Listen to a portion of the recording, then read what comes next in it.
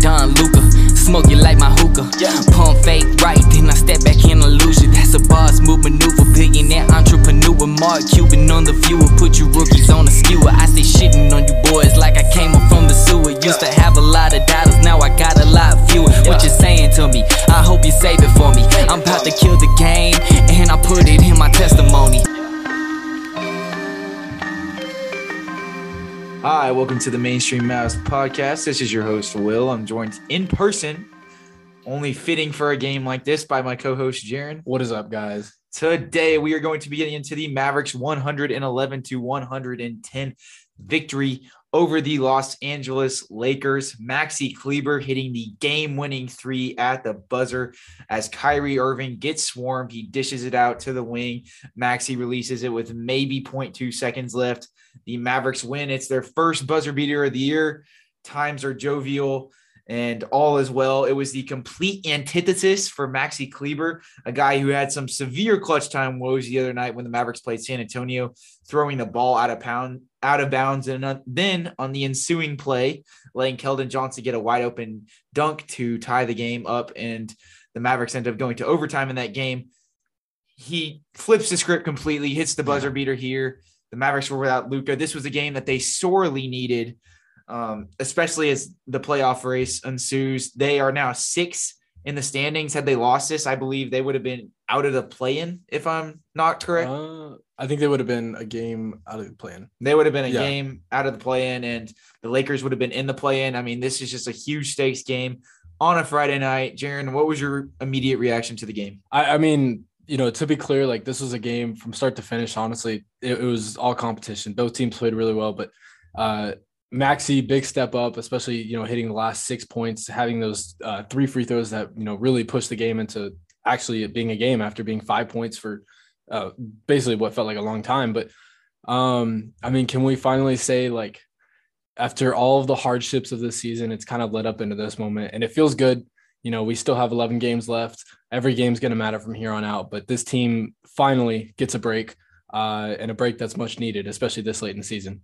Yes, and we will be getting all into this game, of course, and Maxi's game winner. But before we do that, here's an ad from our sponsor, Spotify for Podcasters. All right, Jaron, so getting into this one before, we're going to save the game winner and all of the final plays of the game and just play this one out sequentially from start to finish. So for those of you guys who only listen to the start of our podcast because you just can't bear to hear our voice, this is one where we are unfortunately going to have to apologize to you because you'll have to listen for us to get into all the goods here. But nonetheless, the Mavericks start this game out, and the perimeter defense is lackluster, to say the least, as it has been throughout really the stretch since the All-Star break, where it's really been suffering heavily. What did you see in that first quarter from the Mavericks, and what was your confidence really just throughout that first half in terms of their ability to even provide any sort of stopgap measures to what the Lakers were doing offensively in the way that they sort of ran their offense through Anthony Davis and their guard play, through D'Angelo Russell was just in sync from some really tough shot making. Yeah, in that first quarter, I would say you could probably tally that one as the worst quarter in terms of defense. It's just really bad perimeter defense. That, of course, leads to collapsing on the paint, and that's exactly what happened. The Lakers got too many easy shots down low, and I want to say early in the first, it was like 12-5 at one point, but basically all of their points had come via inside the paint. And, having Anthony Davis and D'Angelo Russell sort of spearhead your offense, there's just so many things that you can do with that. And that's exactly what they did. They dictated pretty much the whole game with that sort of duo, at least the whole entire first quarter. The Mavericks offense slowly came into progression as that first quarter kind of ticked along, but it kind of came along with the defense. It seemed like, when the Mavericks were really sort of slowed down and weren't really in progression or anything like that, that was kind of when the defense and the offense just felt really blocky in a sense. I guess that's probably the best word to put it, but definitely in that second quarter, things really picked up. I want to say the Mavericks got off to their big run in that second quarter, and I don't believe that they were up by much, maybe like 7 points at the most, but even still big enough gap to, give a comfortable, sizable lead And, you know, as I mentioned before, offense led into defense, and that's exactly what happened. Anthony Davis, he didn't really have the best of games, one where, you know, he was pretty efficient and still had 26 points, but at times just didn't feel like he had his fingerprints in the game. And especially in that second quarter was one of those times. We had to see the second unit kind of get into progression, whether it was, you know, Dennis Smith or Dennis Schroeder and Rui Hachimura. Those were kind of the guys that, you know, in the second quarter for the Lakers kind of had to not carry, but kind of had to put things on their back. And in doing so, the Mavericks really got off to a nice head start. But definitely as that second quarter sort of went along, Lakers found their footing back again. And pretty much from the whole game out, you know, it was a back and forth battle between these two. Yeah, it definitely seemed as if the Lakers in that first quarter were just doing a really good job in terms of their guard play at the point of attack. The Mavericks had a tough time being able to slow up any penetration. And because of that, the pick and roll definitely ended up kind of opening up seamlessly with Anthony Davis and company. But the Lakers were just also winning a lot of scramble possessions, getting a lot of offensive rebounds, and it was leading to a lot of open looks for them. A team that, you know, notoriously, even despite this past trade deadline, isn't really the best 3-point shooting team, was actually not filling it up. They were getting some wide open looks at times during this game. They only ended up finishing 5 of 20, which is an absolute abomination. But within that first and second quarter, they were actually feeding themselves some decent looks, and they were just doing a good job attacking off of closeouts, off some, you know, Mavericks being kind of preemptive in their pursuit. Austin Reeves, Malik Beasley, these were all guys that were kind of pushing the ante, running in transition, getting to the free throw line. The Lakers ended up shooting 31 free throws on the night, and they only made 19. God bless, because had they just made one more, this would have gone to overtime. Had they made 2 more, they would have won the game. So that is a huge plus in itself. But nonetheless, the Mavericks were able to ready the storm by just doing a better job in terms of their swarming defense, as Jaron kind of alluded to in that second quarter. They did a better job trapping, and especially once the defense sort of would collapse, they did a really good job just replacing and rotating whenever, you know, any guy would help on one side, and there would be a guy to help for whoever's man, you know, he just left. And the Mavericks were doing a really good job of that in the second quarter, especially when they had to swarm Davis throughout different periods. You know, he did fill it up with some tough shots and had a few good offensive rebounds that were able to lead to some kickouts for the Lakers and, you know, his own points. But the Mavericks, you know, by virtue of that 2-center lineup that they played throughout quite a few different stretches of this game, it definitely gave them an increased amount of size to help the rebounding woes a little bit. And by virtue of that, you know, Christian Wood, when he was in there, because that's who they were typically playing as the second big, he was able to kind of freelance and play on guards a little bit more and not really have to worry as much about dropping. And they kind of relegated those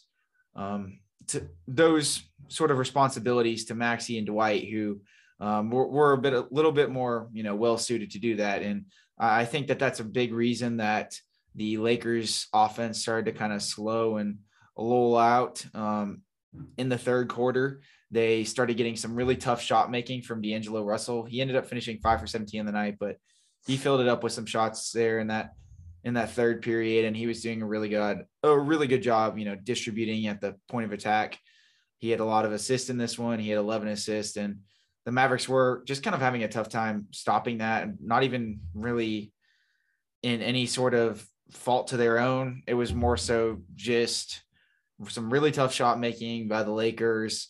And there were some unfortunate bounces, I thought, and the Mavericks kind of also probably weren't the benefactors of some calls. The Lakers got a few favorable calls and were out in transition and running. And, you know, there were a few replays for, you know, certain respected things. But nonetheless, they were able to kind of ready the storm until they got to the fourth quarter. And in that fourth quarter, the Mavericks, honestly, throughout most of the period, had a pretty tough time scoring, other than the beginning when Christian Wood was still in there. But, you know, once he subbed out, seeing things kind of started to seemingly stall up a little bit. What do you think happened there? Was it a matter of the fact that, you know, Kyrie, you know, did he have anything to do with the fourth quarter scoring woes? And how were the Mavericks able to remediate remediated at the end of the game. Yeah, I mean, we've seen this, countless times this season where the fourth quarter kind of slows up this team. They have an amazing third quarter, all the momentum headed in the fourth quarter, and it all just pretty much falls apart. Now this one, they were thankful enough to still be in the game. And of course, Maxi hit the buzzer beater. But I really think that the main reason this kind of game slowed up, Kyrie got into some really early foul trouble early in that fourth quarter. I think that really affected the aggression that the Mavericks could play on offense. They're running basically all of their offense through Kyrie, whether it was, dishing off to Christian Wood down low or whatever it was. And they kind of had to rely a little more on other guys, Josh Green. He didn't really get to play that much up top, but Christian Wood was one guy who really had to, kind of surface his own offense. And I think, McKinley Wright at times, they had to rely on him playmaking in that early in that fourth quarter.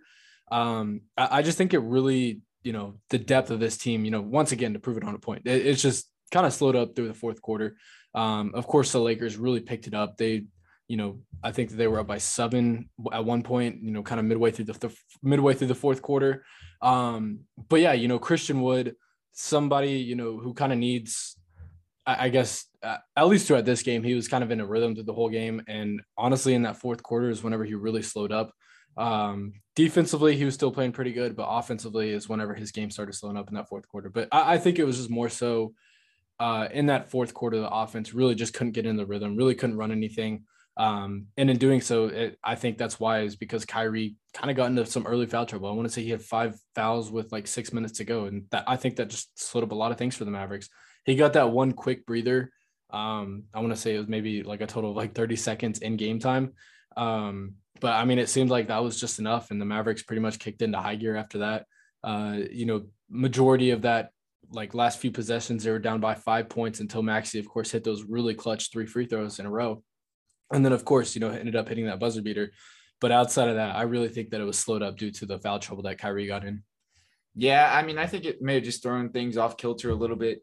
Kyrie ended up playing 39 minutes in this, game high for both teams. And he played a good margin of that fourth quarter as well. So I think it kind of just maybe threw off the momentum and whatever sort of, direction the Mavericks were trying to kind of go in as, that fourth quarter kind of went and tagged along. But nonetheless, on the other side of things, they definitely, diverted back to some of that first quarter defense where we saw guys like Schroeder and D'Angelo Russell, really beating Maverick defenders at the point of attack, whether it be Josh Green or Reggie Bullock, some of the Mavericks better defenders who I thought honestly kind of changed the narrative comparatively to what they've kind of been doing recently on defense throughout this recent stretch.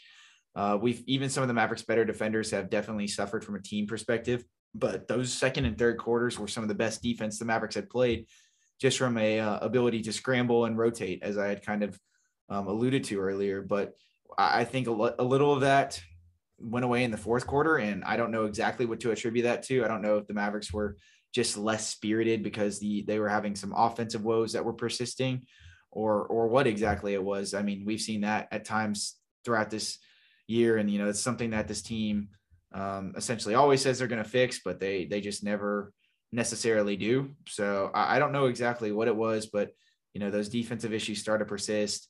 Anthony Davis kind of seemed almost like the elephant in the room at times. He just, the Mavericks seemingly, as the game kept evolving, he just seemed more like insurmountable and unfair of a player to be able to try and guard, which was a really interesting complex. I mean, they did a better job in the second and third quarter of trapping him when you get into the paint, and then, making him take it out. And the Mavericks did a really good job of consolidating and rotating and replacing, but they were kind of just letting him get to his spots there in that fourth quarter. And, whether that meant him taking a shot or him being able to, then comfortably dish it to somebody off of a late double, it started to eat up towards the Mavericks. But luckily, obviously, all those woes were remediated with those final few possessions of the game and some really clutch Kyrie shot making. We have to get into him as well. He had a ton of fourth quarter points. He was virtually the Mavericks' only source of offense within that fourth quarter, as the role players definitely stalled out comparable to what they had done previously in the game, where they, while Kyrie definitely seemed like he was the genesis and the Mavericks offense ran through him at all, through all times in this game, which was definitely a sight to see, especially since we haven't seen a Kyrie Luka-less game since his first few games here, where I think a lot of fans probably would have denoted him to be a little bit more passive than not. But I think that any of those concerns have been quickly flushed away ever since after the All-Star break and everything like that. But it was interesting to see, and it was interesting, I think, how a lot of us thought going into this game how he was going to respond. I mean, 38 big points with just some huge shot making from all three levels. We'll get into the full dichotomy of his game here in a second, but he was really the only thing keeping the Mavericks alive throughout stretches in that fourth quarter. When role players just weren't making shots, they were having some sort of just lackadaisical turnovers, just non-attentive turnovers. It was like, I can't remember if it was late in the third or in the fourth, but I remember at one point, I think it was like, I don't know how I'm bluffing on who exactly it was, but I think it was like either McKinley Wright or Tim Hardaway just like virtually like gave the ball to one of the Lakers at one point. It might have even been Christian Wood, but they just lost the ball at the top of the key. There was, stuff like that going on. The Mavericks ended up having 13 turnovers, not anything groundbreaking or anything like that, but they did have a lot more costly slippages in that third and fourth quarter. And, Kyrie really kept them in the game, Jaron. So let's go ahead and get into the final possessions, because I know that's what everybody's been waiting for. They don't want to listen to me talk about all this irrelevant stuff here. But obviously, as Jaron kind of alluded to, the Mavericks were down 7 at one point late in the third quarter, and they end up, remediating that. It's this really big back and forth game where they're down by like 5 or 6 at points. We'll fast forward to with 3 minutes and 39 seconds left in the fourth quarter. Kyrie Irving makes that really tough giant killer. I believe it was over AD. It was, yeah. And at that point, Kyrie then gets the quick breather, as Jaron had alluded to. This makes the game 102-105. And, we're going through this because it's significant in the fact that the Mavericks won a clutch game in the manner that they did. Sure, they won the Spurs game the other night, overtime, yada, yada, yada. But, I mean, this is an actual, real clutch game winner in a high-stakes game. And this is something that we've seldomly seen this team have the balls to do all season. But nonetheless, in the ensuing possession, after Josh Green substitutes for Kyrie, Anthony Davis makes a jump shot, extends the Laker lead to 5. The Mavericks then take that timeout, and Kyrie comes back in for Josh Green at that point because his breather and actual game time was only about 23 seconds because they staggered it with the timeout. But nonetheless, Maxi Kleber ends up getting fouled. I believe he attacked off a closeout, and it seemed as if younger Maxi would have been able to throw it down, but he kind of like did a little double clutch thing and barely got the ball up. But nonetheless, he goes 1 for 2 on the free throw line. He was fouled by D'Angelo Russell. He at this point scores 103-107 with 2:48 left. Then D'Angelo Russell misses a mid-range jump shot the next play. Wenyen Gabriel gets the offensive rebound. But as the Mavericks, there were a lot of points in this game where we talked about the Mavericks scramble defense really coming through. Tim Hardaway Jr. Gets an errant pass from Wenyen Gabriel. He's able to kind of deflect it, and he gets out in transition, and he's wide open. And Tim Hardaway Jr. fashion, with about 21 seconds left on the shot clock, he shoots a 3, misses it. Austin Reeves gets the rebound. On the other end, Schroeder misses a 17-foot pull-up jump shot that was pretty wide open. The Mavericks were fairly fortunate that he missed on that one. And the Hardaway Jr. gets, at least I think that was a Schroeder jump shot that was fairly wide open, because there were a couple. The Mavericks did bear some very fortunate not shot making by the Lakers in this game at times, because, I alluded to the scramble defense being good, but there were some times where the Lakers would set screens very low on some of their possessions, and the Mavericks went under on them and nobody rotated up top, and it just led to some wide open Laker threes. Anthony Davis is a really good, just in terms of the placement of where he sets his screens. And that was something I was really able to pick up on in this game. But nonetheless, the Mavericks get the rebound off the Schroeder jump shot, and Wenyen Gabriel on the ensuing possession ends up fouling Kyrie Irving. And that's whenever the Lakers challenge. Oh, that's right. And then the Lakers challenge, and the challenge was unsuccessful. I mean, there's credence to the fact that Gabriel may have went straight up. I think that there was still some lower body contact that kind of was able to facilitate that call going in the Mavericks' favor, but it's just really long review, kind of takes any of the flow or momentum out of the game away. And then at that point, it's 105-107. The Mavericks are down still, but only by 2 points with 1 minute, 55 seconds left. Next, more D'Angelo Russell ISO ball. He misses a 25-foot three-pointer. Kyrie gets the rebound. Tim Hardaway Jr. Classic. It was like corner. I think it was a corner. This was a corner three. He was kind of put in a bad position. A pretty obstructive view on the left baseline where he had to kind of chuck up a corner three, but nonetheless, you would have liked to see him maybe try and kick the ball back out. Schroeder gets the rebound. Anthony Davis misses a step back jump shot. Lakers get an offensive rebound. Tim Hardaway Jr. ends up fouling them, and he fouls Austin Reeves in the corner, who then makes 2 out of 2 free throws after having a sort of rough free throw shooting game up until that point. That extends the Laker lead to 4. After that, with about 38 seconds left, Christian Wood loses the ball. D'Angelo Russell gets a steal on the ensuing Mavericks offensive possession. And at that point, the game almost kind of seems virtually over.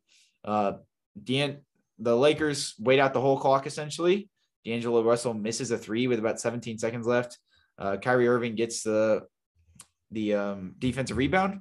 And then the Mavericks go down the floor. They don't take a timeout or anything. They just go straight down the floor. And Kyrie dribbles up the floor. He kicks it to Maxi at the top of the key, who's acting as the trail man in this. And Anthony Davis just stupidly fouls him, just seemingly bulldozed into him. Maxi, after all the sort of late game antics that we referred to in that Spurs game, and we were ever depressed by the other night, makes 3 out of 3 big free throws, cutting the lead to just 1 after the Mavericks seemed as if they had no chance. If the Lakers had even just got to the free throw line or made a basket on the possession before that, this one's over. It's a 2-possession game. It still was, but it could be a 1-possession game if the Mavericks make a 3. Then Jared Vanderbilt comes in for D'Angelo Russell. The Lakers make some rebounding and defensive substitutions right before the Maxi's third free throw. But of course he makes it. Lakers take a timeout. They make more situational substitutions. Mavericks do so as well. They put Tim Hardaway Jr. in for defense, which is always a funny one anytime we see that. But nonetheless, Josh Green is in the game. The Mavericks do a really good job covering the Lakers up.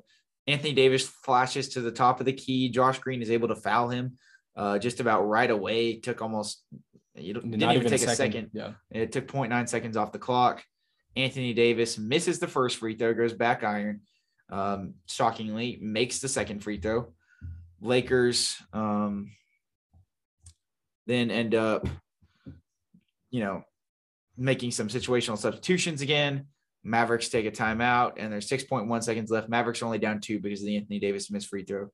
And at that point, more situational substitutions. The Mavericks try and inbound the ball with about 6.1 seconds left. They put in Theo Pinson as the inbound passer. I don't know why Jason Kidd has basically proclaimed him the best inbound passer on the team, if they have some sort of practice tape to go off of or what. Or if Theo Pinson is just a self-proclaimed, best inbound passer in the team and was pining for Jason Kidd to put him in. But I don't know exactly what the case was, but he can't find anybody within the first 6.1 seconds, and not even really to his fault or anything like that. Just really nobody could get open. The Mavericks were running a lot of sort of misdirection stuff.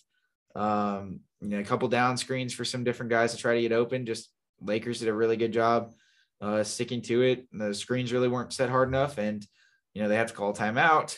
Then the Mavericks, of course, come out of the timeout as their final timeout. They run essentially the same action, but Kyrie flashes at the very last seconds, able to get the ball.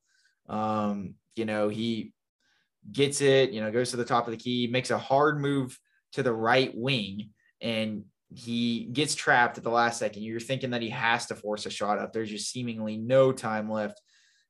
I don't even think it was necessarily a play. I think it was a broken play. It was a broken play, Yeah. and the Mavericks got extremely lucky that Anthony Davis kind of had a flash down in the middle, because I mean at that point you have to expect just the threat of the Kyrie. Yeah, exactly. You have to expect Kyrie to at least bring the ball back inside, but of course in doing so he kicked it out, and Maxi made that incredible 3-point shot that at time, like, I don't know if you didn't see the replay, like you honestly wouldn't think that it went in on time, but I think he released it with like 0.2. Yeah, I was questioning at the time, but me and Jaron were watching the game together. We were going crazy. It was a party at the mainstream Mavs house, and nonetheless, times were jovial, as I said at the beginning of the podcast.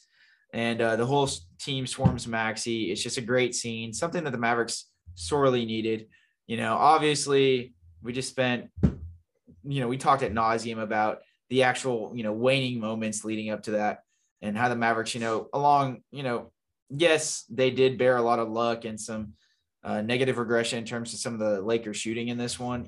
Even for the Lakers, I would say it was negative regression, a team that's not too good at shooting, but there is something to the effect that they had to really grow a pair and bring this one home. And it's something that we haven't seen from this team virtually all season. And there still probably wasn't even the best play drawn up in clutch time, but they were able to bring it home. It was, I think, their first buzzer beater of the season. I believe so. Yeah. Because even the Luka tie with the Lakers and Clippers.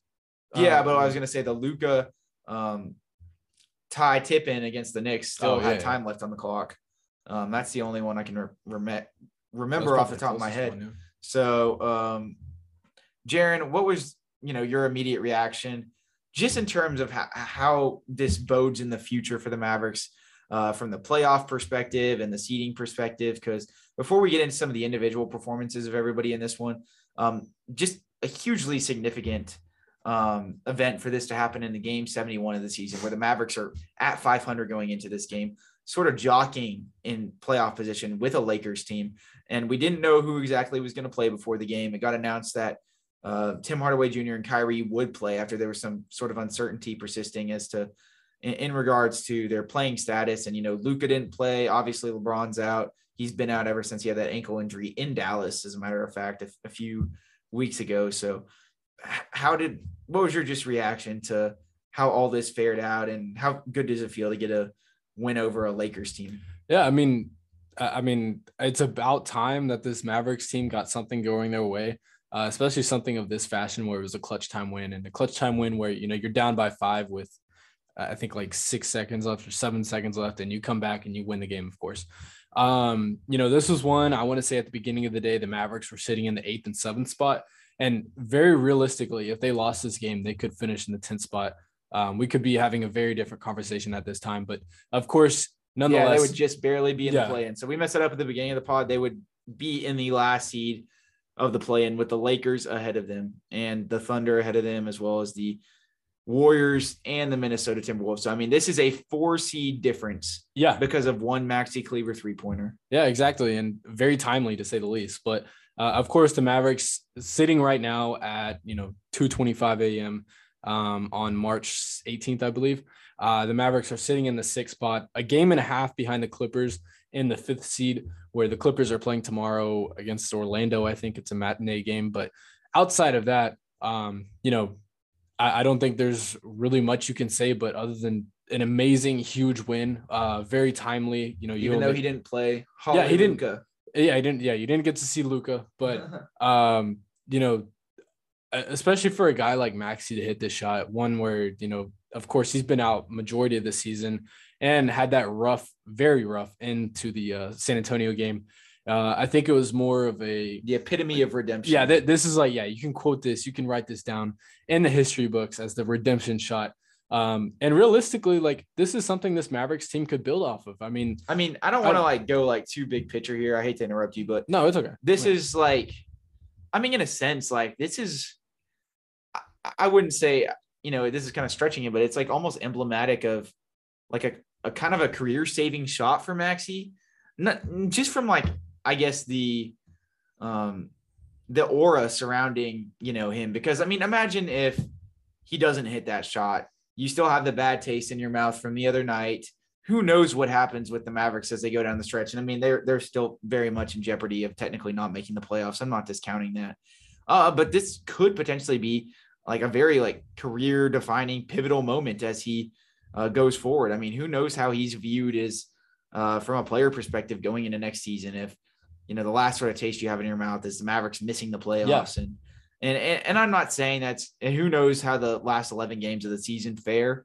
That's obviously, you know, taking it a step further, trying to predict the future and everything. I don't know how things are going to turn out, but I mean, just quite possibly the most pivotal moment of his career up until this point in terms of how it could bode for him in the future, and definitely of this Mavericks season. No, I mean, to say that's putting it lightly. That was actually, you said that very well. But yeah, I mean, in terms of Maxi's career, this was a very timely three, and especially for the Mavericks, you know, with that loss, or assuming they lost, like they would be sitting at best in the 9th seed and at worst, of course, in that 10th seed.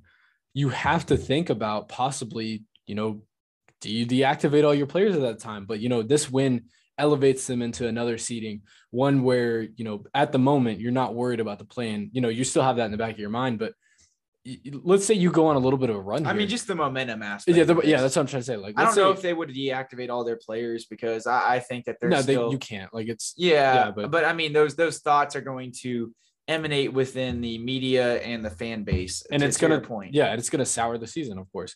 But, you know, this win puts such a good taste in your mouth to where, you know, there's really nothing you can do but build off of this. And it was sorely needed, because even that Spurs win, it wasn't it didn't mend any of the wound, I thought, in my opinion. Yes, it boded well in terms of the Mavericks just in getting another win in the win-loss column and helping, you know, forward their case in terms of, you know, jockeying with playoff position and everything. But the way that game ended, and, you know, how they very just barely were able to squeak past a very weak and brittle, depleted Spurs front court and Spurs back court, for that matter, who, as bad as they are, had like a lot of their best players out. It just didn't leave you with the best taste in your mouth. And I mean, especially with the way Kyrie played down the stretch in this one, it just gives you a little more hope that, you know, it's like, okay, like maybe the doom and gloom that we've sort of clung to these last couple of games, we can attribute some of it to the fact that our two best players aren't there. You know, I think that there's something to the effect of that, obviously. And, you know, I don't want to say that the fan base overreacted in a sense, because things could definitely still go haywire. But, you know, I think things were getting very dark and grim on the Twitter timeline. And, you know, this is not a cure-all by any means, but I think this is definitely a sort of a pullback into reality that, you know, maybe this team still has a lot of uncertainty surrounding it, and it's definitely got a lot of fatal flaws, but, you know, they aren't a complete dumpster fire. I think that's a good way to put it. No, that's a great way to put it. Yeah. This team, you know, again, you can build off this. You know, I don't mean to be like this or try and, you know, compare this to anything, but you can sort of attribute this win, you know, assuming the Mavericks go on a run, assuming the Mavericks, you know, somehow gain a 5 spot or a 6 spot even in the playoffs. You know, you can attribute this win to that sort of kickstarting the season, or however you want to look at it, because, I mean, amazing win, of course, you know, one where, you know, everything leading up to this was going to prove all the doubters correct. And, you know, to go into their building, of course, and nail down such a huge shot like that, especially for Maxi Kleber, you know, that's just incredible. Of course, you know, we would be having a completely different conversation if he had missed it or if it came off his fingertips 0.2 seconds later. But we are lucky enough to be having this conversation, and we're lucky enough to be talking about the future in sort of a bright way. And that's something that we haven't been able to do very much of on this podcast, at least for this season. And, you know, let's hope that changes. Let's hope, you know, we continue to have these conversations. But this is one where, you know, I want to ride this win out. We don't play till Monday. So let's attribute some sort of, you know, celebratory measures, I should say, to Maxi Kleber and especially the Mavericks. Yes, it was if you guys have any German beers on tap, definitely enjoy them, because it's a winding Würzburg victory in this one. I don't know where I was going with that, but I tried. Nonetheless, though, let's go ahead and get into the individual performers in this game because, we've obviously covered this one sequentially and talked about the sort of significance that this has for this Mavericks team as they continue down the stretch here in this regular season. I think that kind of goes without saying, but, let's starting off with Kyrie, as I kind of alluded to, just offensively as the main catalyst and source of all things Mavs. Shout out to all things Mavs on Twitter. If he ever listened to the podcast, I doubt he ever has or ever will, but Kyrie was the genesis of basically all things Mavs in terms of their offense in this one, Jaron. And how do you think he was able to create looks for himself and others and some of the actions that the Mavericks ran for him? It was a little tougher for them to use him off ball in this one, given that Luka wasn't out there, but they still ran a few things with him and Christian Wood I thought were really interesting. We just really, like I kind of said or alluded to it at first, saw the full dichotomy of his offense in this one, as we have in a couple other ones. This was his second highest scoring game as a Maverick with 38 points, only topped by his 40-point performance against Philadelphia. What did we see from him in this one that made him so effective? Yeah, I mean, can we say perfect scoring from all three levels? An efficient 5 for 9 from the 3-point line and an efficient 14 from 23 from the field. One where, he was able to attack the basket just so cleanly, so effortlessly. He was able to put multiple sort of, fade away, even a 3-point shot over Anthony Davis. One where, it was pretty much just in his eyes. There was no thought, no doubt in Kyrie's eyes as to, that he was going to miss this shot. But, the sort of 3-level scoring aspect that this guy can bring, you give a little screen with Dwight Powell at the top of the key and you can snake pretty much all 3 defenders who are going to come up and help on that. And that's exactly what we saw. We saw him do the classic snaking the pick and rolls, snaking the defenders, getting around the key and, basically beautifully tapping it in, getting his classic finger rolls, dancing. I'm trying to use like every adjective that I can right now to describe this guy's game, because this was quite literally, perfect. And you can underline that like 3 different times. What he was able to do with the ball tonight was just so masterful. And, I don't know, this is one of his all-time classic games. I feel like, again, I haven't seen very many Kyrie, Brooklyn games, but nonetheless, now that I'm getting to watch this full screen, it's beautiful to watch. But him being just the main catalyst and the main spearhead of the Mavericks offense really, entails what this game was about. Having, of course, 38 points. He didn't really have to distribute the ball all too much. He did do that, and mainly to Christian Wood. But again, as I said, he didn't have to really be a ball mover. Yes, he didn't really have to be a ball mover in this game. Really being able to establish his own offense was exactly what he did. As I mentioned, 5 seconds ago, it was just beautiful to watch. And even defensively, from a team aspect, he played really good.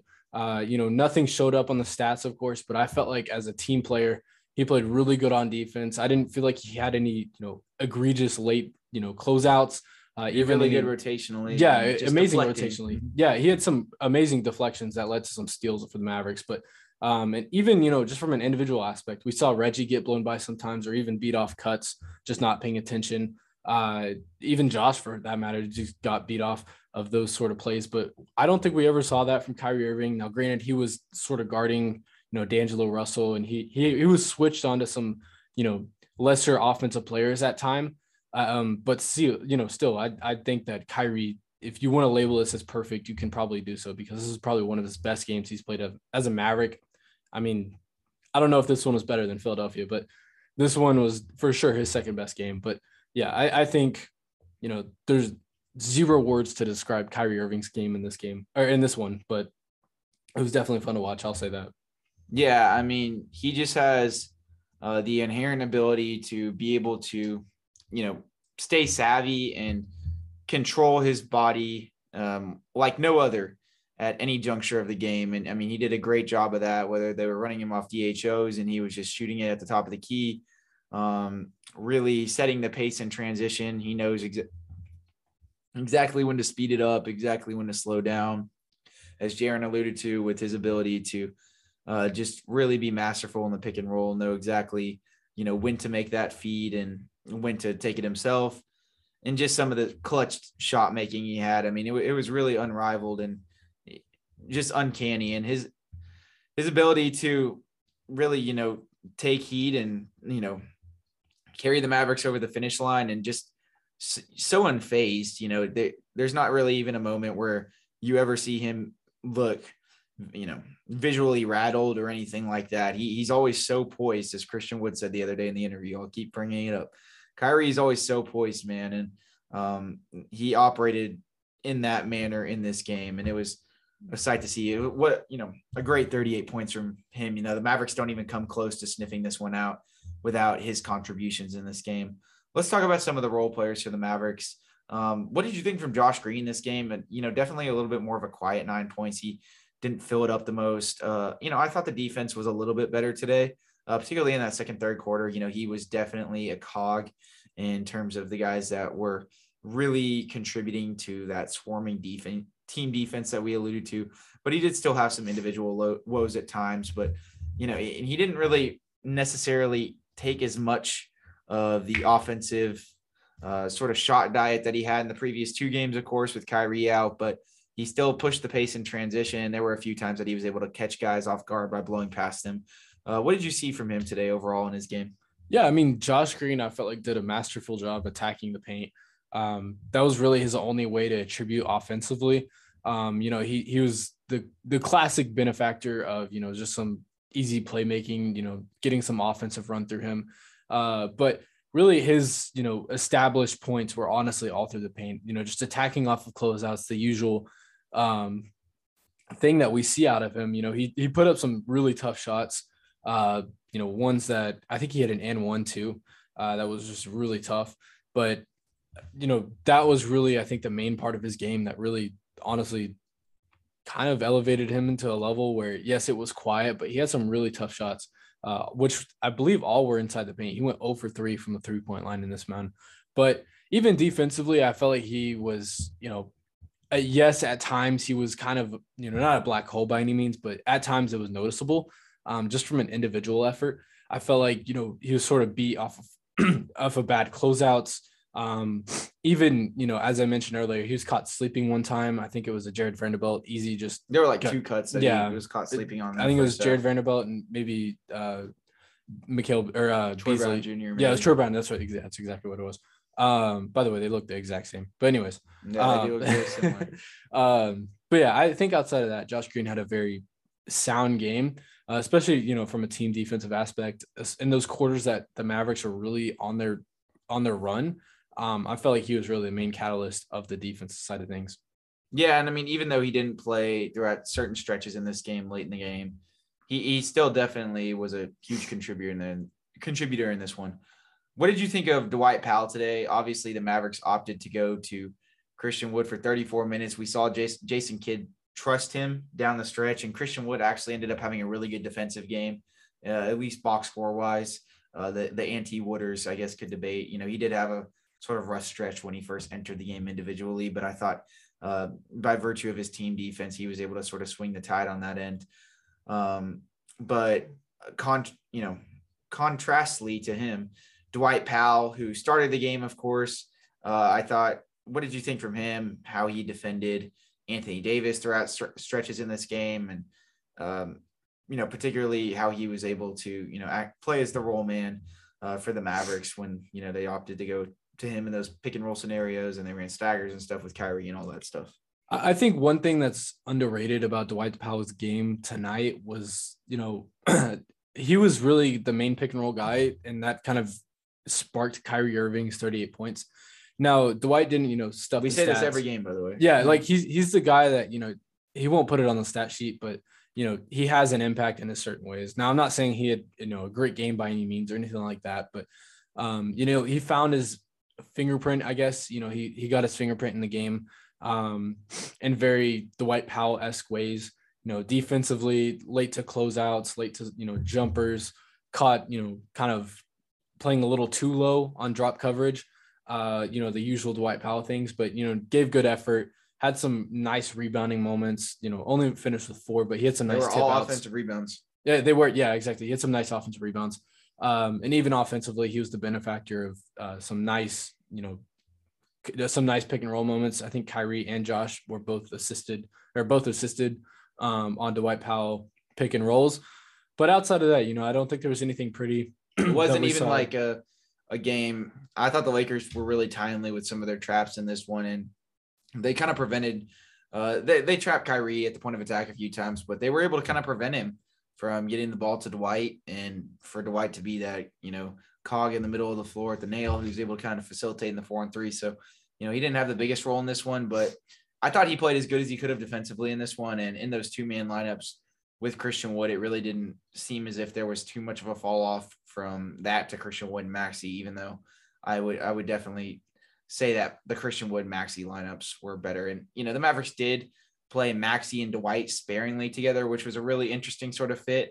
It's the same sort of effect with Christian Wood, where you can kind of have Maxi as the 5 on offense, but it kind of seemed a little logjam-ish in the front court defensively at times, but nonetheless, I didn't think it was a huge issue, particularly with the Lakers, not having LeBron there, just not putting as much pressure on the rim, and Jared Vanderbilt just not having as huge an effect. The Mavericks kept him off the glass a lot better in this game. He only had 4 rebounds, but nonetheless, it was a concerted team effort from all parties involved to, kind of keep everybody off the glass. The Mavericks only finished with 35 rebounds, Lakers 42, but it didn't seem like as if those 7 rebounds even had a marginal effect on the outcome of this game. The Mavericks just did a really good job of team rebounding and trying to win those 50-50 balls, which is something that we admittedly have not seen throughout stretches in this season. What did you think of, we'll get to the last guy in the starting lineup. What did you think of how Reggie Bullock fared in this one, Jaron? I don't have a ton of thoughts, but I think that he played his role pretty well. Yeah, I guess that's honestly the best way to put it, is he played his role really well. Reggie definitely got off to a really hot start. I want to say he had 6 of the first 10 points that the Mavericks had. All benefactors of just sort of kick out threes, the usual stuff that we see out of him. He even had a bailout 3. I want to say it was in that late 4th quarter, maybe. It was just like Kyrie kick out. And then his other 2 were in the first quarter. Yeah. But defensively, I felt like he played pretty sound team defense. It was just he was caught ball watching at times.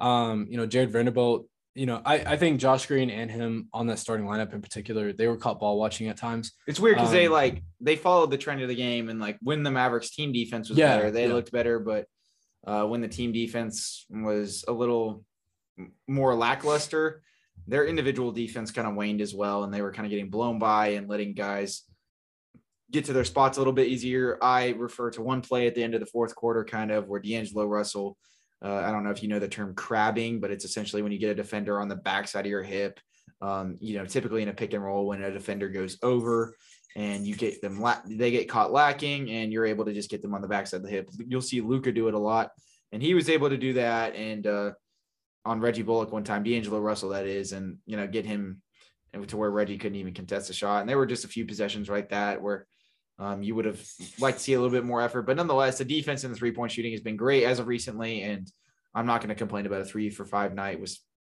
pretty decent defense throughout most stretches of this game. So nonetheless, let's go ahead and segue to the bench. Tim Hardaway Jr. coming back from that injury that he had. It's slipping my mind exactly what it was. Was it another right foot injury? Yeah, it was like another right foot thing. Yeah. But nonetheless, he was able to come back in this one, surprisingly enough. Only played 27 minutes. Didn't start the game, but he still, he contributed throughout stretches in this one. What do you think the Mavericks got from him? We saw a little bit of a negative regression from him in terms of his shooting in this one after not having played for a few days, but he was shooting really well before this. So, I personally give him a free pass, especially since he wasn't taking bad shots. A lot of them were open looks. Maybe they were ill-timed in terms of how, early they were in the shot clock or things like that. But I think he just kind of missed a lot of open looks in this one.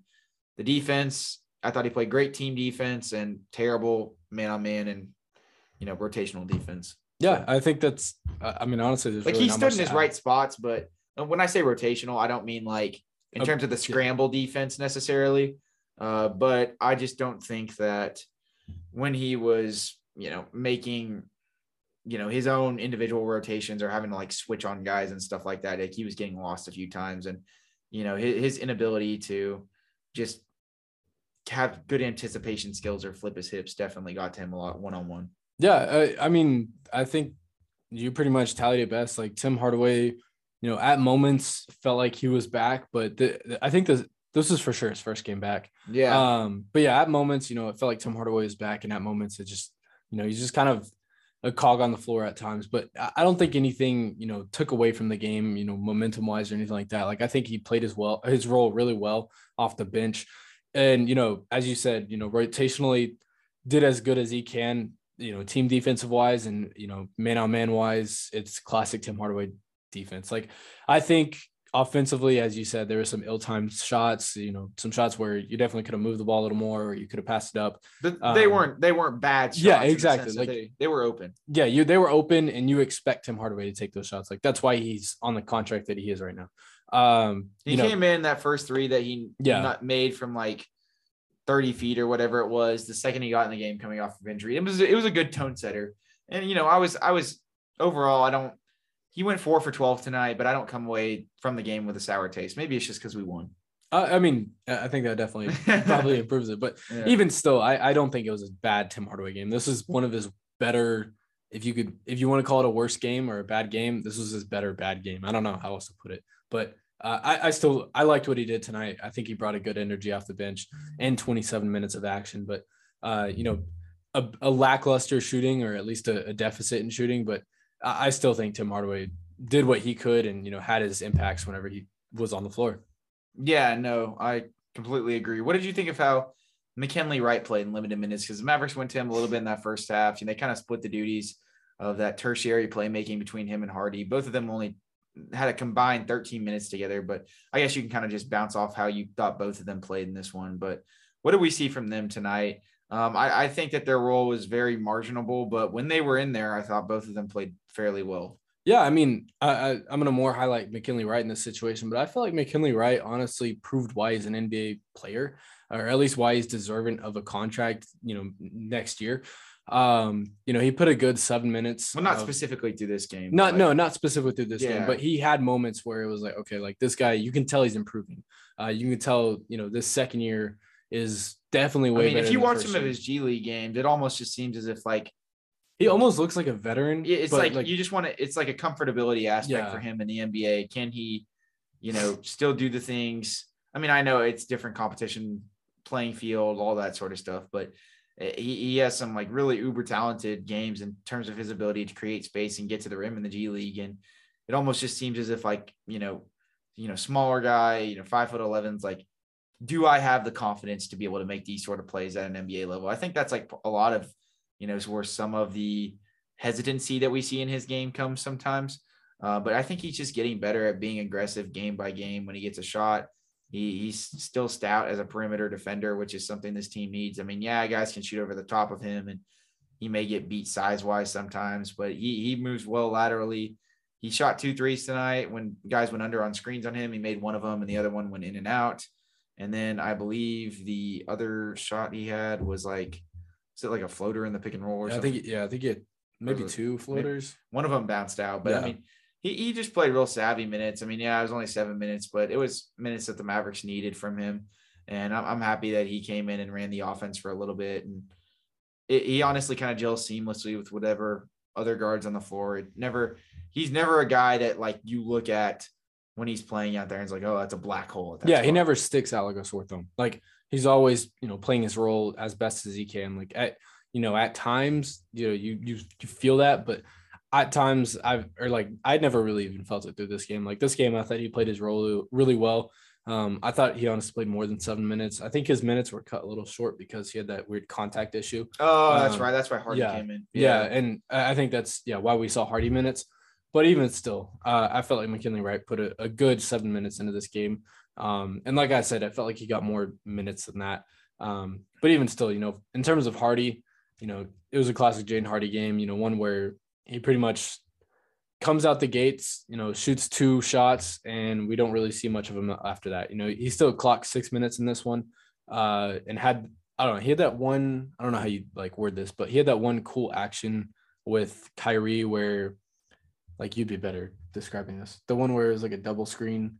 Well, I mean, the Mavericks have obviously been running like a lot of like rescreen actions lately. I see it more between Hardy and Kyrie Irving. I guess that's my point. They do a lot of it with like guards, but I mean, it's something that in these two big lineups we've seen with the two bigs that they've ran, where a lot of the time, I don't know exactly the play that you're alluding to, but either the Mavericks will have one guy set a screen where then he flares out to the other wing, and then he'll end up rescreening at some point after the Maverick, lead ball handler, typically like Kyrie or Luka, will use that first screen. Then he'll, the other guy will kind of swing back over and he'll use that other screen as he comes back over, or they'll just run like a stagger, which is just two guys screening, essentially a double screen.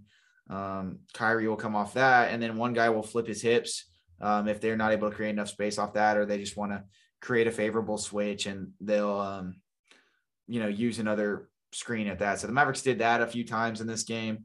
I didn't even talk about this with Kyrie, but they did some creative things, I thought, in terms of the ability to get him open at times where they were running just some down screens, and he was able to get backdoor where Christian Wood got him the ball.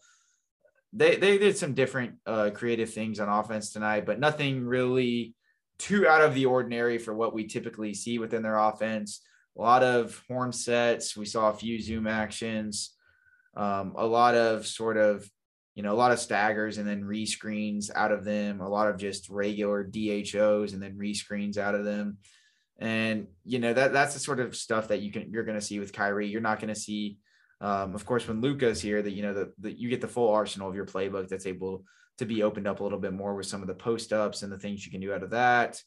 The Mavericks just have a lot more actions they can run. But in terms of, these non-Luka games and, this Kyrie only games, I think we kind of saw the full toolbox kind of thrown out there for what the Mavericks have been typically running. I mean, you'd like to see maybe a few more Kyrie direct Christian Wood actions out there, but it does get a little log jammed when you do run as many two big lineups to cover up Wood's defensive deficiencies. So I was completely okay with Wood freelancing on offense a little bit, trying to create things for himself, particularly if it's on like a guy like Wenyen Gabriel. It's not like AD was defending him most of the time. He made a few threes. We'll get to Christian Wood in a second in his offensive game, but Mavericks ran a lot of good plays tonight. There were times I definitely thought that the offense was lacking an agenda in terms of the play calling. It definitely looked a lot more just take the ball and go type of deal that we've seen Jason Kidd do at multiple coaching stops. But as the game sort of went along, it seemed as if they were able to settle into their offense more as the game went along. Yeah, for sure. I kind of want to highlight these two. I guess we can kind of tally them together. What do you think of Bertans and what do you think of Holiday? Definitely Holiday had more of a defensive stamp on this game, one where, offensively didn't really have a whole lot of actions, or even corner threes, which is what we usually see out of him. We didn't see any of that out of him. And then Bertans doing, what Bertans does best, and, sort of coming off such a speedy, whatever it is, he just has that amazing sort of 3-point aspect that he can shoot the ball very quickly. And even defensively, I thought Bertans, team defensively wise, I think that's something that doesn't really get talked about enough, at least, through this little stretch that he's gotten some clock. Like, he really has played pretty decent team defense, and that's, saying a lot for Bertans. But individually, we still have to deal with his struggles. But like I said, team defensive wise, I felt like he really picked it up. But what do you think of those two guys? Yeah, no, I thought Davis played really good team defense, as you alluded to. He still got beat a few times when having to guard guys one-on-one, especially when he got switched on the guards, which is to be expected. But he made some really timely threes, like some really deep and tough threes. Like one, I think, was kind of at the left wing at the end of the shot clock. So he made some huge shots in only 8 minutes. Game dependent, I'd like to even see him get a little more run. He was playing in those two big lineups with Christian Wood and Maxi. And, despite just sort of the defensive deficiencies that kind of persist between Wood and Bertans at face value, there's just a lot of the size on the floor at that time, because you have three guys over 6'10", and the Mavericks, I thought, were doing they were able to win some 50-50 balls and some rebounds they wouldn't typically get in those scenarios. So that was good to see from Davis's perspective, Justin Holiday came in there. He surprisingly is not as limited offensively as I think a lot of us think. He attacked off a closeout and sort of, synced into a mid-range jump shot, which was nice. And, he played really good defense tonight rotationally, just as a team defender. He's always, since he's got here, I've talked about how good he is rotationally. He had 2 steals and 2 blocks, just does a really good job closing out and filling in the gaps, especially when, you get into those high intensity scramble situations where you're trying to rotate and replace. He was a huge part of that tonight. So those guys were huge contributors, even though they only accounted for 24 minutes total. Lastly, obviously, what did you think of how Christian Wood played tonight? First off, what did you think of Jason Kidd's decision to play him 34 minutes after that Spurs game? He's not starting, of course, but he still got the most minutes out of any Maverick big tonight. And despite, going 5 for 15 and having some shot making woes down the stretch, especially kind of after he got hit in the eye by Wenyen Gabriel in that one position, he ended up with 4 steals, 1 block, 9 rebounds and 8 assists, which I did not even see. Yeah. That might be 4 a career. steals. I don't know if you I mentioned saw that. I just said that. Yeah. But just a sort of very interesting jack of all trades game from him. What do we see from this one? And just kind of speak to the full game sequentially from him, because I think that you can kind of break his game down to different parts. Yeah, I think like you said it best, a jack of all trades sort of game out of him. Having Maxi back, to kind of, I guess, give a backstory, having Maxi back, creates this sort of 2 big lineup that you can run with. And I know Jason Kidd feels much more comfortable running that lineup with Christian Wood on the floor. And that's exactly what happened. I feel like Christian Wood was the main benefactor of having those sort of 2 big lineups. It freed up, his play, and he definitely got some more minutes playing and doing so. And as I said, it freed up all aspects of his game. Defensively, he doesn't have to, be a cog in the middle where we've seen him sort of really become a lackluster defender at times. He's able to freelance, able to get some weak side moves. And, even still, he's caught up in some bad defensive rotations, but it's not, as much of a black hole as it has been at times this year. And offensively, I feel like offensively is where we really felt his game to a true T in tonight's game. But 5 of 15, not super efficient, but I felt like this was more of a game where you had to watch it to really feel it. As you mentioned, he had 9 rebounds and 8 assists in this one. He just did a really good job of moving the ball and did a really good job of, creating second chance points for himself, whether it was through, pump fakes, down low, whatever it was. He got to the foul line. He actually didn't get to the foul line quite a bit, or he didn't get foul line at all. My bad. I felt like he got fouled. He got fouled a ton. Yeah. I see why you said that, because there were a ton of times where he got contact and there was virtually no call. Yeah. There are some times where he's a little complaint heavy and is a little lackluster in terms of getting back on defense. It's not Luka level, but he does the whole flailing his arms thing like this. But I didn't think that was an issue at all tonight. He didn't seem like it obstructed his defensive game, but he was being really aggressive, and that 5 for 15 field goal stat is, I don't know. I think it's a little bit misleading in terms of how he played tonight. He was doing just a really good job. Like at the top of the key, he was distributing to Maverick cutters, which was really interesting when they, when any of the wings cut, he was able to get them a few ones with Kyrie and Josh. He pushed the ball in transition up the floor. It was almost like Kevin Love-esque with some of those passes he was throwing tonight.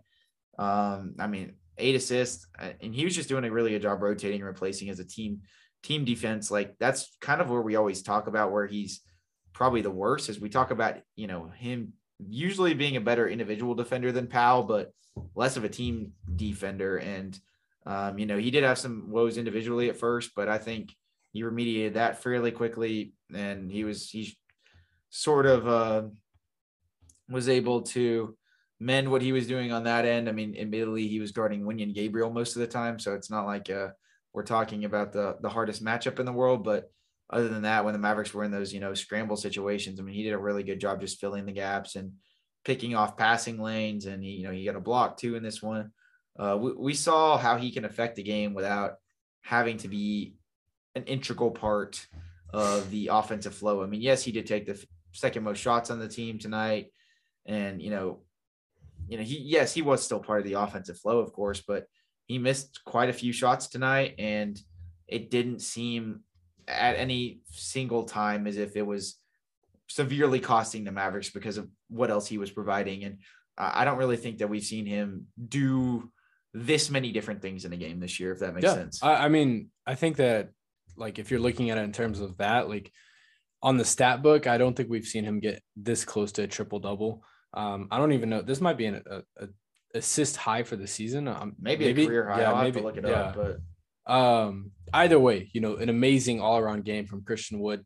Yes, he had his troubles defensively at times, but even still, he had a really good defensive game in my opinion. Yeah, after the first. Yeah, let me tell you, after the first quarter. But yeah, Christian Wood. That was a career high in assists for him, by the way. Tonight. It was. Wow. Yeah.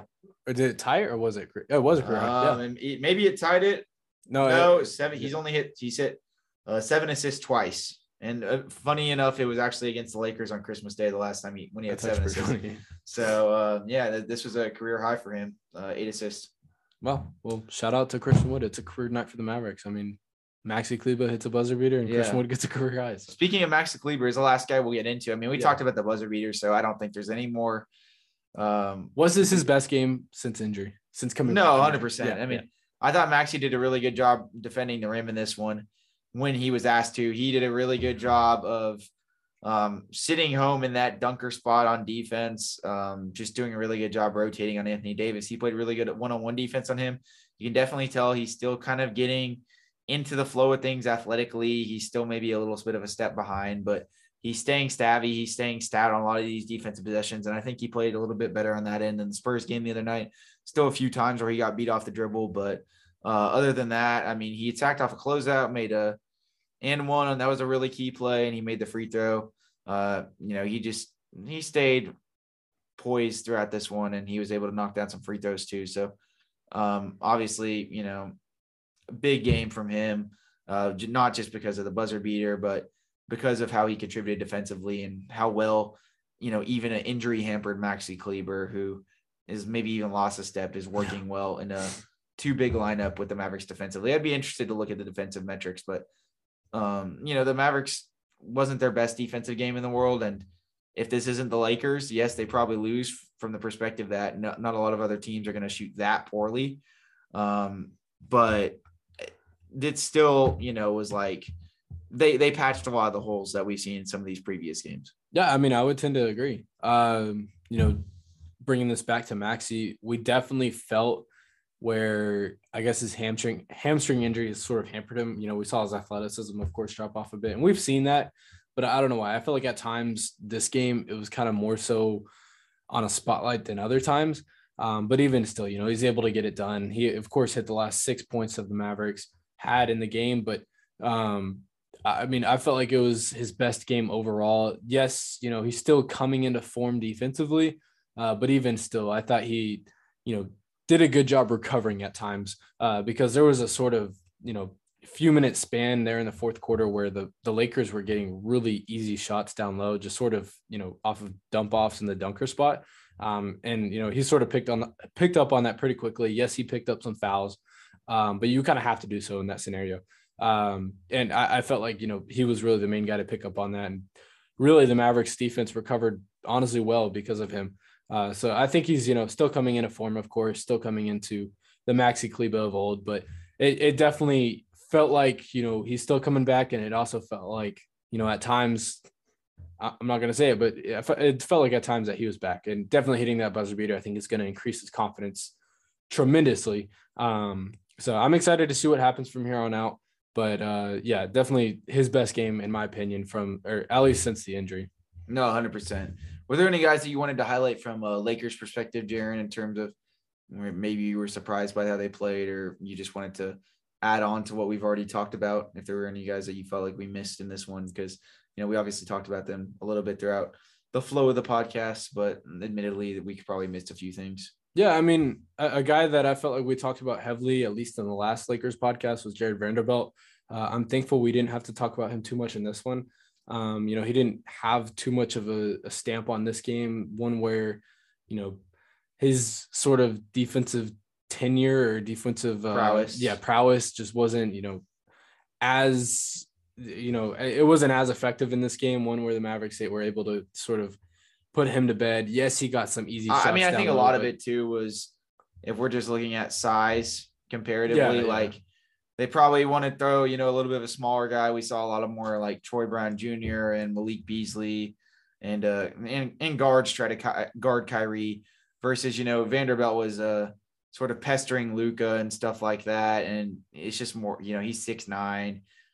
Despite how good of a defender he is one-on-one, I think that they just maybe opted to stick him on some other guys and not just because of the speed factor with Kyrie, and that probably mitigated some of his effects, but I don't think he played bad. I thought Rui Hachimura, he hit some good shots off the bench in the mid range, but it's weird because he just doesn't feel as if he has like that marginal of an effect on the game at times. No, they didn't play him a ton though, which was, I thought Wenyen Gabriel, he played okay. He did a good job on the glass, but you could definitely tell that he got bullied at times in this game with his lack of size. But, he also didn't do terrible on Christian Wood. I thought that he tried as hard as he could have defensively, and he honestly was able to take, lead some of Christian Wood's shots astray. Austin Reeves, he's good at pushing the ball in transition, as much as I hate the, fake beef with him and Josh Green. And he's a kid who's really good at operating in the pick and roll, savvy offensive player. He definitely has his downfalls defensively though. I thought Schroeder actually had a damn good game. Yeah, I thought he might have had the best game of, maybe not Anthony Davis. Besides Anthony Davis, yeah. He was just doing a really good job getting downhill in the pick and roll. You could definitely tell that his speed was something that the Mavericks definitely didn't have a 1-for-1 counter for. Maybe barring Josh Green, of course, has the lateral quickness to kind of derail a guy like that, but a lot of the time he was having to guard bigger guys when he was in there, and Schroeder, he was just doing a really good job. Facilitating like last minute in the pick and roll. He had a few lobs to AD that were just very timely. I thought Beasley did a good job. He didn't make any threes tonight, but he pushed the ball in transition as well. Got downhill in a few possessions. Troy Brown Jr., he made 2 threes, and that was that. About it. He's the sort of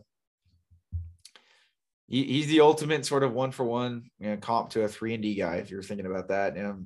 Maybe not as much as the D of the D as you would like. That sounded really wrong, but nonetheless,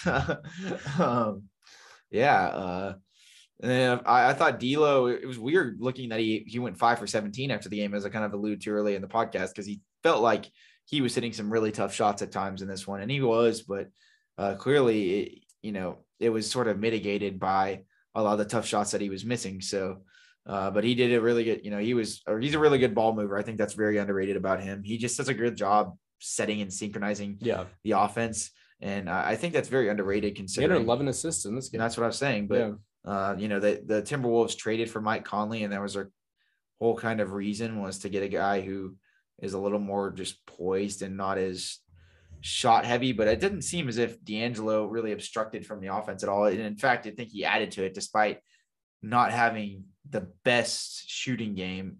I don't know if that was more of a sort of Conley Gobert rekindling thing that that front office was doing, but that was interesting. And I thought AD, he played a hell of a game. You would have liked, from a Lakers perspective, probably to see him try and look for his own shot a little more, or take lead of the offense more in that fourth quarter, go to him one-on-one a little bit more. But in the flow of the offense, he had a lot of, good possessions in the pick and roll, was giving the Mavericks issues. And it almost honestly felt like the Mavericks kind of caught a break with how much more dominant he could have been in this game. And the Lakers kind of just, I don't know, for whatever reason, they didn't go to him. He went 9 for 14 tonight. He wasn't even the leading shot taker on the Lakers. Do you think that the Mavericks could have had some more issues persist had AD had not a bigger role, but, had the Lakers looked him more on offense in this one? Because, I thought defensively, he obviously he posed a pretty huge threat to the Mavericks at the rim. You could definitely tell that affected some of their decision-making at times. Yeah. I for sure, I would confidently say that, yes, that would definitely change things. But even still, like the Lakers as a whole, I don't know what their sort of points in the paint stat would be, or like how many points in the paint they had, but I still feel like majority of what they scored was inside the paint. Now, had most of those points been Anthony Davis, I feel like we'd be having a different conversation, as I mentioned at the top of the podcast. But definitely, one of his sort of better games, but one game or a game where, at times it just didn't really feel like he was too present. Lakers had 54 points in the paint. Yeah, so Mavericks had 42. Almost half their points came via paint. But definitely, as I mentioned before, one where at times it didn't feel like Anthony Davis had his fingerprints in the game. But when it did matter most, they did go to Anthony Davis. And I think if you're a Laker fan or, whatever, if you're trying to critique the Lakers in this instance, you probably go to him more, just, with what he can do, of course. And, sort of in the same sort of vein that the Mavericks went to Kyrie when they really needed him like the Mavericks, they relied on Kyrie, and we've seen that at times they have to rely on Luka. But yeah, the Lakers, they sort of, I guess, deferred from going to Anthony Davis. I don't really know what the best reason is or why, but I felt like at times, they just had to kind of defer from that. They went to Troy Brown at times. Of course, D'Angelo Russell, he put up 17 shots, I think. But, I feel like had they relied on him heavily, it would probably be having a different conversation. Yeah, I mean, to say that this wasn't a, kind of lucky win for the Mavericks would definitely be a fallacy. They definitely escaped a little bit. And I'm not taking a whole lot of credence to the fact that this was a cure-all to any of the woes that, like, we're not sitting here saying that this Mavericks team is completely different just because of this great win, but it's a huge momentum play, and it's very exciting as the Mavericks get Luka back, and it's much needed as the playoff race ensues. And issues still could persist. The Mavericks could still be in the play-in. Hell, they could still be out. But this was a huge game from the perspective of wanting to make the playoffs and putting yourself in that position. And, Kyrie to go out there on the sore foot and everything and do what he did tonight, it was a hell of a game. And I mean, shout out to Maxi Kleber in Würzburg, Germany. It was the Würzburg wonder kid. You want the most ESPN stat that I can think of in my deep dark Who head. is Dirk Nowitzki? Who is Dirk Nowitzki? Go ahead though. No, but mentioning Dirk, that was the last German to hit a buzzer beater on the Mavericks. I told you that before we press recorded. And that's the most ESPN stat I can pull out of my head. So Jaron wanted to find the most specific niche in terms of any stat that he could think of. So we'll leave you guys with that. It was a really fun one though, and we are excited to be back Monday night after the Mavericks play the Grizzlies, who will be without Ja Morant. Despite him being able to return to action, he will still be in the process of revamping after going to a rehabilitation center in Florida. So hopefully he is steadfast in his recovery and all is well. He'll find a way to make a presence on the game. Ja and his mental health. Are we going to lose? Or maybe T. Morant. T. Morant. Yeah. More so than anything. But it was still really fun night. And, I hope Luka comes back soon, man, because I posed the question on Twitter, how much more games can the Mavericks persist without Luka or Kyrie? I mean, I don't know what they're going to do in terms of Kyrie's injury management, but it seems as if he's fully back. And I mean, we're here, man, 11 games to the playoffs, if the Mavericks make the playoffs, or they could be in the draft lottery. But I mean, after this one, the playoffs seem ever more likely, and we'll see how it will operate, how it goes game by game. Nothing's a certainty, but I mean, what a huge clutch time victory, and just an overall very exciting aura around the team right now, Jaron. I feel great. I feel amazing. The vibes are. They are ejaculating. Yeah, we will censor that for everybody because we cannot say the I word because of Mr. Jalen Brunson leaving. But nonetheless, I think we'll wrap it up with that. Make sure to follow us and give us a 5-star rating and tell us what you like or don't like. If you guys feel so inclined, you can do so on Spotify or Apple Podcast or wherever you get your podcast. We are almost on any podcast platforms, and we really appreciate your guys' feedback from that perspective, and any follows or downloads you guys give us, of course, is much appreciated. If you guys are listening on YouTube, shout out to the YouTube gang. Make sure to like, comment, and subscribe. What will T. Morant's stat line be Monday night when the Mavericks play the Grizzlies? That was a good one. They've been kind of bad recently, but I think that was a good one. Other than that, make sure to follow us on Twitter at mainstream_Mavs, where you guys can get all our updates surrounding the Mavericks and our thoughts on everything. The outside the box score. Yeah, just the main box, just the main podcast. Beautiful thoughts. Yes, you can get it all there. Follow our personal Twitters too. We don't really plug those often, but you can follow Jaron. I'm posting a little more every day. Yes, so. Jaron_Mavericks and me at Will Mill J. no spaces. But besides, I don't think you can do spaces. But besides that, we will catch you guys in the next one. Maxi Kleber wins it for the Mavericks.